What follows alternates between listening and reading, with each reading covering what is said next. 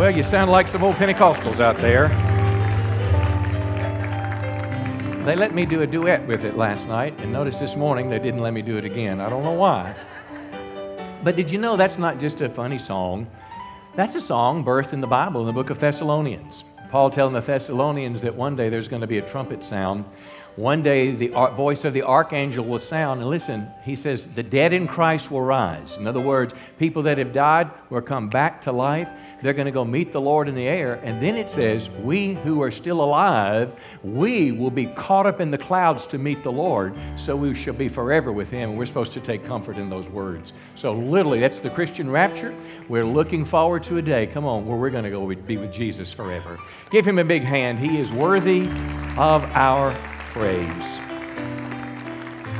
Well, turn your Bible this morning to Genesis chapter 18. Genesis 18. I started a series last week called God Is. God is, and each week we will fill in the blank. Last week we talked about God is merciful. And as I suggested last week, I believe the mercy of God is the most dominant characteristic He has. The mercy of God, the loving kindness of God, God's eagerness to forgive us, God's long-suffering, God's compassion. It is God's mercy. Now, the definition of mercy literally means to show kindness instead of justice. Rather than giving us what we deserve, He gives mercy. He forgives us instead of judging us. Now, you may recall our text last week was Luke 15, and there was a phrase that, an observation rather, that was made about Jesus in Luke 15:2. It says, this man, Jesus, welcomes sinners and eats with them. Now, a sinner is simply a spiritual lawbreaker. It includes all of us, whether your sins are out front and people see it and uproar surrounds it, or whether it's a very private thing. How many know sin's a sin and we're all sinners? And this whole passage explained what it meant about Jesus welcoming and loving these sinners. And what we learned is we learned about the mercy of God from the parable. Remember the two parables, the parable of the lost sheep. 99 are with the shepherd, but one is lost, so He goes and finds it. That's what Jesus does. He goes looking for us. We also learned about the parable of the prodigal son, the lost son. You remember how he stole from dad, embarrassed his father, went off to a far country, wasted everything, came back home, and he wanted to be treated as a slave, but the father said, bring the best robe, put it on him. My son was lost and is found. Which simply tells me sin has consequences. God doesn't want us to do it. But yet when we turn our hearts back to God, His door of mercy is open to us. And that's what we're looking for, our Heavenly Father. Well, today we're going to look at the other side of the coin. How many know that when you have a coin, for example, if they flip it at an athletic game and say, heads is the kickoff and tails receives, it takes a heads and a tails to make a legitimate piece of currency. And I'm going to suggest you look at God this way, that there's heads is the mercy of God, but tails is the justice of God. And this morning's message I've entitled, God is a just judge.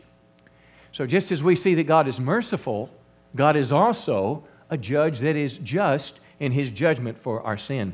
Let me show you a little funny video to kind of kick this off here. It's about speeders in the state of Minnesota, and then we'll be in Genesis 18.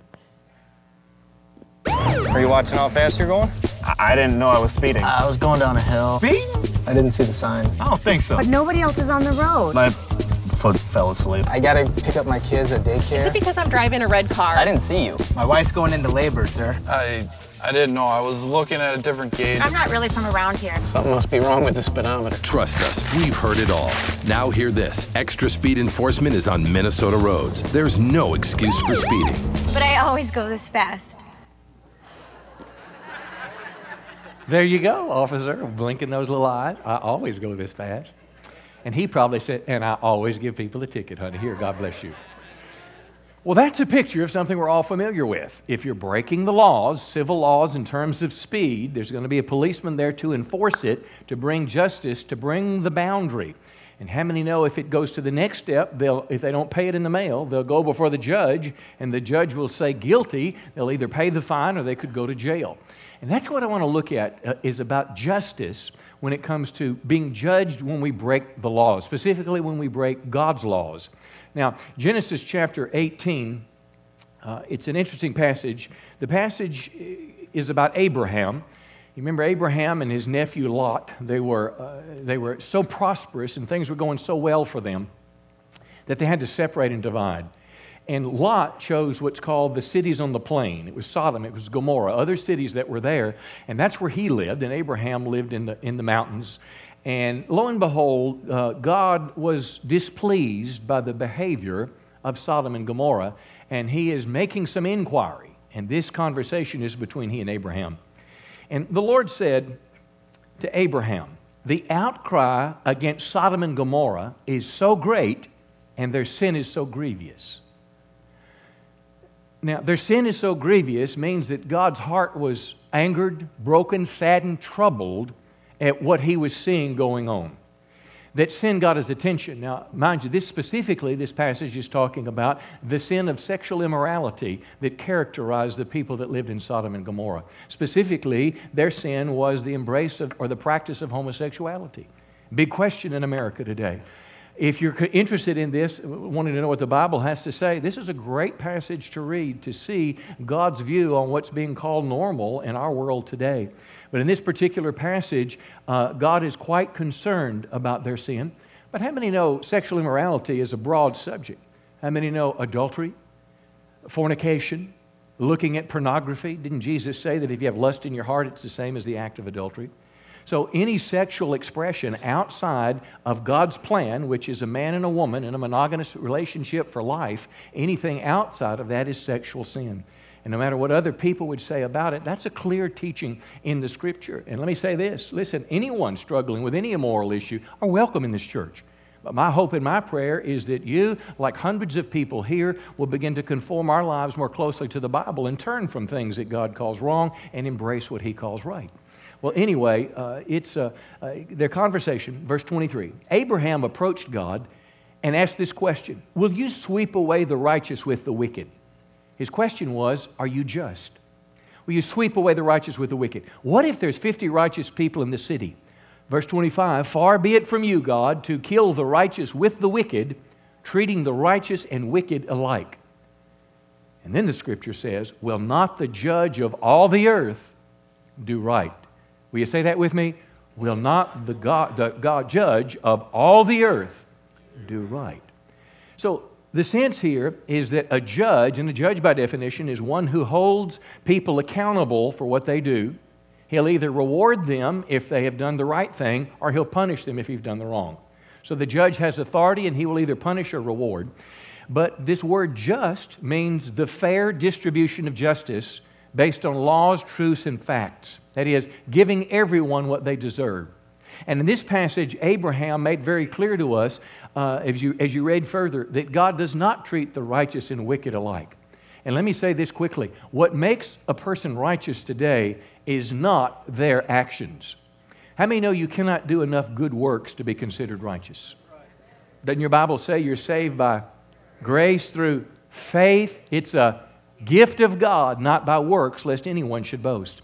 So the Christian belief regarding righteousness is, when I have turned from my sin and turned to the Christ of the cross and confessed my sins before God, asked His forgiveness, and then endeavor to live righteously before Him, and every time I get off track, I ask forgiveness and I try to live for Him. And the Bible says that response to God, God puts His righteousness on you.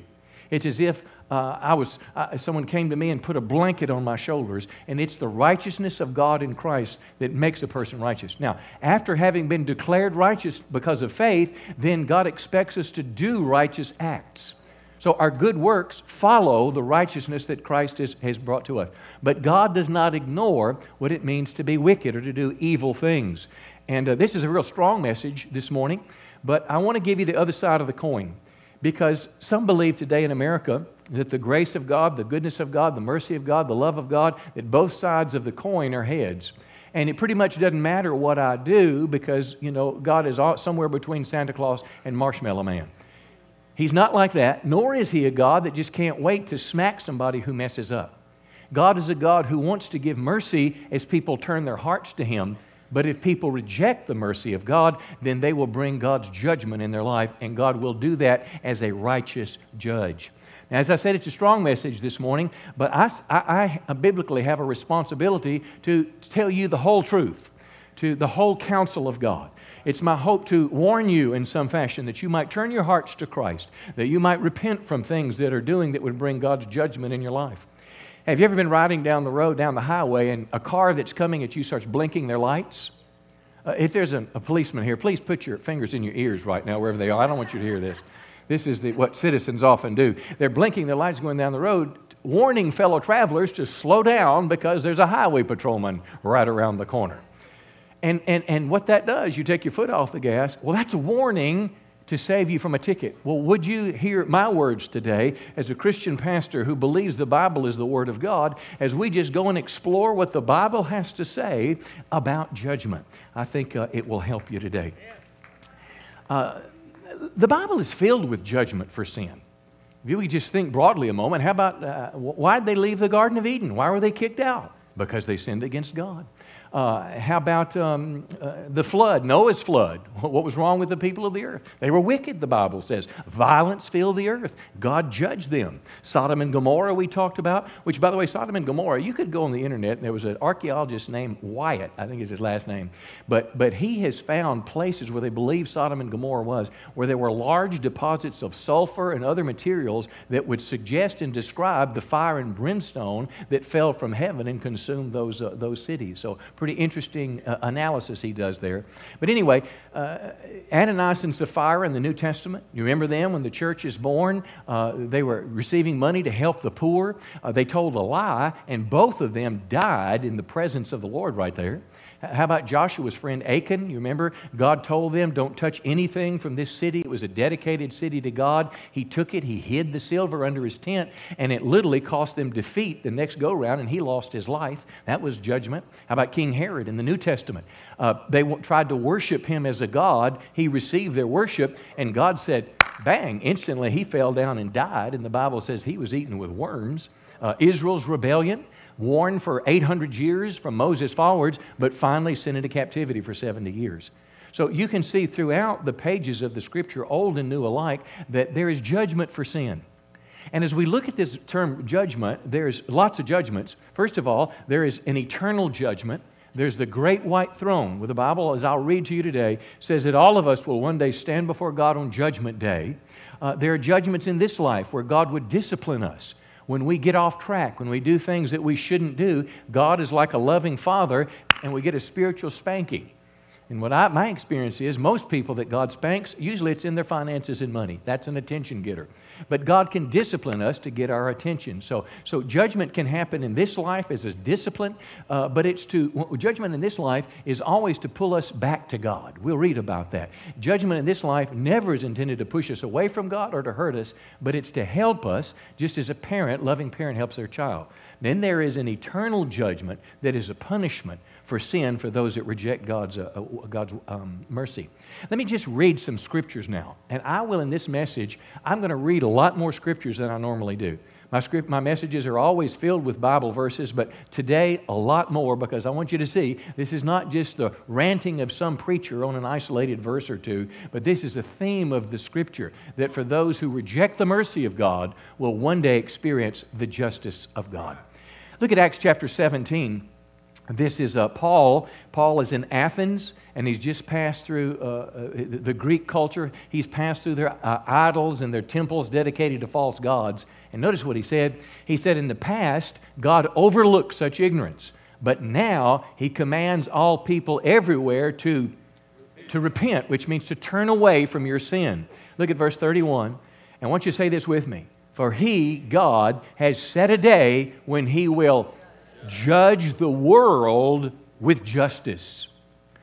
Psalm 7:11 says this, God is a righteous judge. God is a righteous judge and a God who feels indignation every day. Now what does that mean? Indignation. That means God feels anger, He's troubled, something rises up within Him, and what rises up within Him is when people reject His ways. I can guarantee you God is indignant now. This past year in America, there have been 1,600 cases of documented assault against religious freedom in America. I guarantee it makes God indignant when a school teacher will tell a child that a child cannot draw a picture of Jesus on the cross in their classroom. It makes God indignant.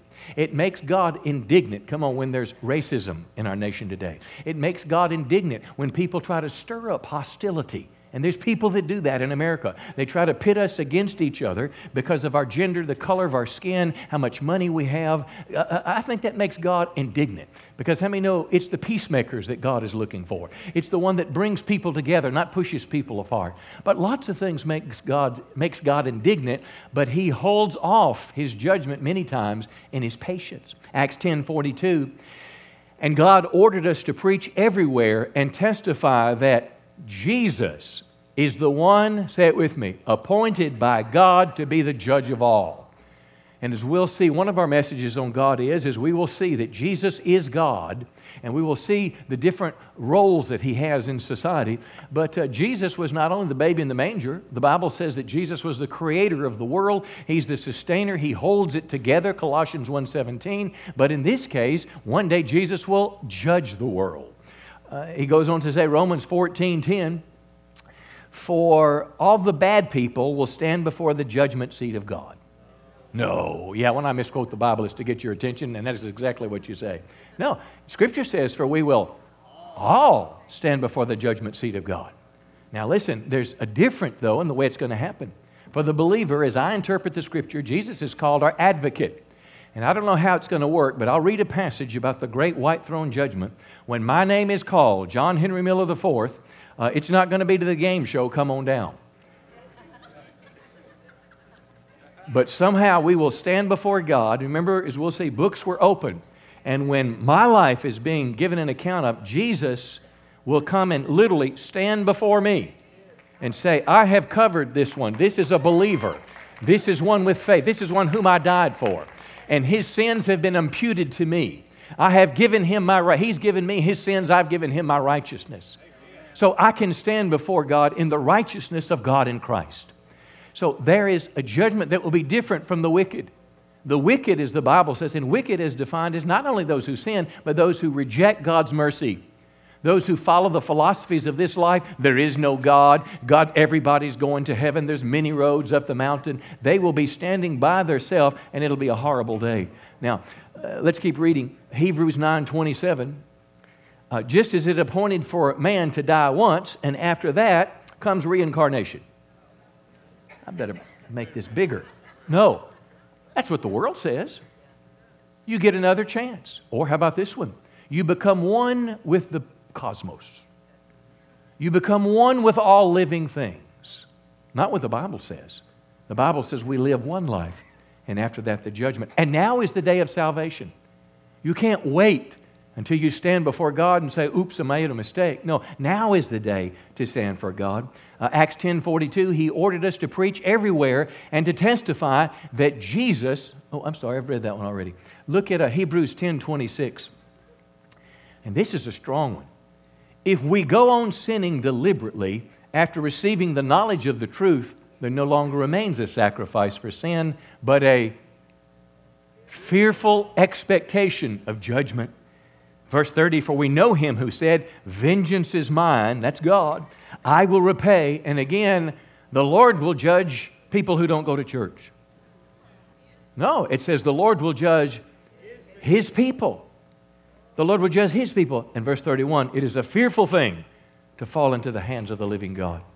You know, virtually every time someone sees an angel or there's an appearance of Christ, a Christophany, a theophany, virtually every time there is some appearance of a heavenly being, people fall on their faces. It's exactly the response. Depart from me, they say, I'm a wicked man, because God is so pure and holy. Listen to this, young people, Ecclesiastes 11. Young people, it's wonderful to be young. All the old people said, amen. Enjoy every minute of it. Do everything you want to do. Take it all in. But remember, you must give an account to God for everything you do. You must give an account for God for everything you do. The NIV says, for all these things, God will bring you into judgment. It is the world, my friends, that says, have it your way. And that's not just Burger King. It is the world that tells you, you do what you want to do. Forget what your parents have taught you. Forget Sunday school. You go into college and professors will with boldness tell you they're gonna convert you from being a Christian to being an atheist. They'll boldly tell you there is no God. You better be careful who you listen to. Revelation 20, verse 11, the great white throne judgment. This is the day where God will judge for eternity. Scripture says, I saw a great white throne and him who was seated on it. Verse 12, I saw the dead, great and small, standing before the throne, and books were open. Now, the great and small simply means every person that's ever lived on planet Earth. Every person will be there on that day. And it won't matter if you were the president or if you were the person that cleaned the offices. It will not matter, listen, the color of your skin. It will not matter how much money you had. The only thing that will be matter, are you going to bear the justice of your sins, or will Jesus bear them for you? Books were open. The Scripture tells us, whether these are literal books, whether God's got a big computer, who knows what it is, but it's a picture of the fact that God records what I do, good and bad. The Scripture says God knows the thoughts that I think. The Scripture says every idle word I speak, I'll give an account for it. Well, these books are open. The dead were judged by what was written in the books according to what they had done. Look at verse 15. If anyone's name was not found written in the book of life, he was thrown into the lake of fire. Now, the book of life, that's an important place to be. You say, how do I get in that book, Pastor? By believing in Christ, by turning from your old life, by following Jesus, by becoming His follower. That's the ticket, my friend. As I shared with you last week, I'll say it again. Karl Marx, the founder of communism, in his writings, he said, Judgment Day is nothing but a dream. Judgment Day is nothing but a dream. He went on to say that Judgment Day is nothing but a dream, but according to the Bible today, he's in a place called Hades. Hades is not hell. Hades is the holding place of the dead. It is the place where those that are apart from Christ are awaiting to go for final judgment. The philosopher Pascal, he was a mathematician and philosopher. Remember Blaise Pascal? He said this, it's called Pascal's wager. He said, and I'll summarize, for a person to risk the fact that there is no God, they are risking their eternal soul. And it is the greatest wager that could be made in life that God is not real and that God can be ignored at great peril. It is a wager that I am not willing to make, my friends. I have chosen to believe the words of the Bible. Now, let me give you a couple lessons and observations from these passages. First big question is, why does God judge people? In other words, why would a good God judge people? Why would a loving God? See, we want God to be Marshmallow Man. We want it to be heads any way we turn it. Well, why would a good God judge people? I'll tell you very simply, because God is holy. That's right. Psalm 99, verse 9, the Lord our God is holy. Peter says these words, God is holy, so be ye holy.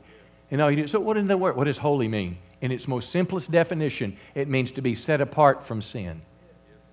To be holy means to be removed from sin. It is to be perfect, to be pure. God cannot and God will not live with sin. He cannot and He will not. God is a holy God. And if we want relationship with Him, our sin must be dealt with. You see, I can approach God as a loving Father, having done wrong through the blood of Jesus Christ, because my approach to sin is not to ignore it or embrace it or justify it. My approach to sin is to confess it and repent from it and ask forgiveness. And it's a vast difference. Let me give you an illustration about God and sin. I'll pick on my wife. She's not here. She was here last night, though. My wife and I have been married 31 years. Linnell's as sweet as she can be. What would she be doing? Let's imagine. Linnell likes to read. So let's say I go home one day and she's sitting on the couch and she's reading one of her little novels on her iPad, and I brought in this good-looking woman with me. And she looked up. She said, "Oh, hi. Who are you?" And me, being the good person that I am, said, "Oh, honey, this is Mary." Well, okay. Yeah, well, Mary's going to live with us. I was watching this TV show. It's about a polyamorous marriage, which simply means collections of people all getting married. Honey, I thought I'd try it out. I think she'd shut her iPad. But if I was able to calm her down and say, "Well, try this." When it came time to go to bed, we're tired at night, and I said, "Oh, I'm tired. I think I'm going to go to bed. Come on, Mary." And my wife doesn't like guns, but she's got this collection of knives. I would imagine that the Texarkana Gazette would feature a justified pastor's wife, come on, with her foot on her lame husband. Is it just possible that God might have the same hatred of sin and might refuse to live, with sin as a mixed marriage might do to the spouse? Is it just possible that something is evoked in God when unrighteous acts are done? This is what we're talking about. God judges people because He is holy and they have not gone His way to deal with sin. Sin is serious, the second point. Sin is serious. Romans 6:23, it says the wages or the payment or the outcome of sin is what? It's death. It's death on this earth, but is an eternal. See, death means separation. Separation of life from the body or separation from God for eternity. The wages of sin is death. But aren't you glad the Scripture says the free gift of God is eternal life? So see, the choice is ours. The Scripture clearly teaches us God doesn't want anyone to perish. He's not anxious to judge anyone. But if people reject His mercy, they must deal with His wrath. I lost my power during the storm. Anybody lose your power? I'll tell you what. 28 hours, and it was so bad we had to crank up the generator. And we got the generator trying to figure it out. Hadn't cranked it in several years. There was this picture of a cigarette, and it had a circle around it, and it had a line through it. And you know what that meant? Hey, stupid, don't put matches around gas. It'll blow up. They're trying to warn you because if you're flicking matches over a open gas can, sooner or later that thing is going to go kapow.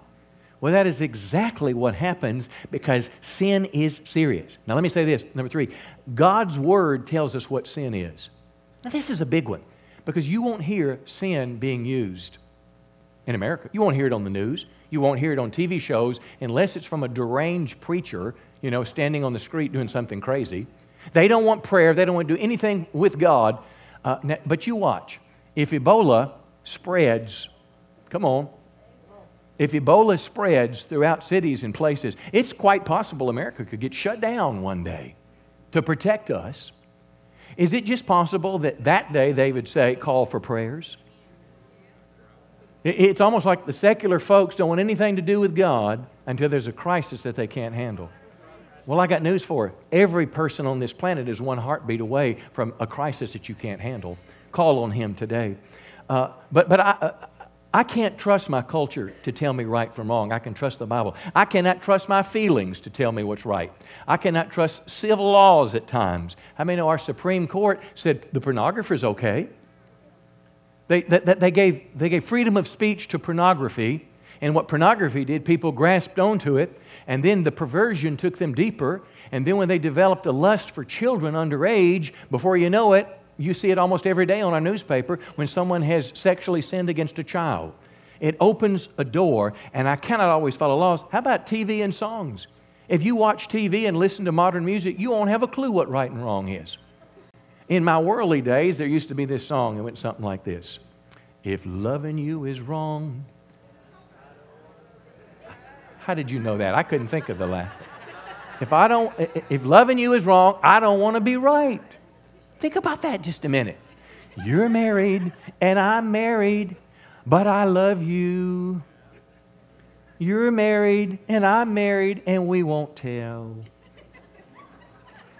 You're married and I'm married and God wants us to be happy. And if loving you is wrong, I sure don't want to be right. I'm telling you, God's Word will tell you. Eternal judgment, listen, hell is real and it's forever. You don't hear this much. Matthew 25:46, Jesus talked about judgment, and these on His left hand will go into, say it, eternal punishment. Punishment that lasts forever, but the righteous into eternal life. There's a reward for right living. Hell is real. It is described in the Bible as a fiery furnace. It is described as a place of weeping and gnashing of teeth. It is a place of torment. And as I said, the holding place of the dead, Hades, is a real place of torment. Remember the Bible, when Jesus recounted, this was not a parable, but when He talked about Lazarus, not the Lazarus raised from the dead, but the poor Lazarus who begged to eat the crumbs from the rich man's table. They both died. And where was Lazarus? Lazarus was in what was called Abraham's bosom. He was in paradise. There was a great gulf that separated them. And here is this rich guy over here who ignored the cry of the poor, who lived a life of luxury and never turned his heart to God. And he was in torment. He begged if Lazarus couldn't just dip the tip of his finger and put just a drop of water on his tongue. That's Hades. That's not eternal judgment. But the Scripture said there's a great gulf that separates us. In other words, your actions on this earth will affect you for all eternity. It's real, friends. And let me say this one, this last one. Just because I haven't been judged yet doesn't mean I won't be. 2 Peter 3, verse 9, the Lord is not slow in keeping His promise, but instead He is patient with you. Say it with me. Not wanting anyone to perish, but everyone to come to repentance. All right. Judgment Day will be a terrible day for some, but you know what? It'll be an exciting day for Christians living for Jesus. Look at 2 Corinthians 5:10. We must all appear before the judgment seat of Christ, so that each one may receive what is due. Here's the justice for what he has done, whether it's good or evil. Now, this is called, scholars call this the Bema judgment seat of Christ, different from the white throne judgment. It is this judgment that our works will be judged. You remember Paul talked about in Corinthians that our works will be tried by fire, and if it's wood, hay, and stubble, it'll be burned up, but we'll still be saved. In other words, God will look not only what I did, the attitudes of my heart, and God, I could still go to heaven, but not have any reward. But my friends, if you are living for Jesus, hear me now, money that you give to advance God's kingdom, prayers that you pray, helping someone that's in trouble or that's in need, going on missions trips, answering the call to missions, teaching Sunday school classes, using your gift of worship on the stage, going to jails, helping people. All these things are good works, and God is recording these in books, and one day He's going to reward us. One day He's going to say, well done, good and faithful servant, enter into the joy of the Lord. You've been faithful with a little. Come on, now you're going to be entrusted with much. So it's going to be a good day for some. Sin will be judged, but listen, our works will be rewarded. So here's a question as we head home. How should we respond to a God who is both merciful and just? How do I deal with the two-sided coin?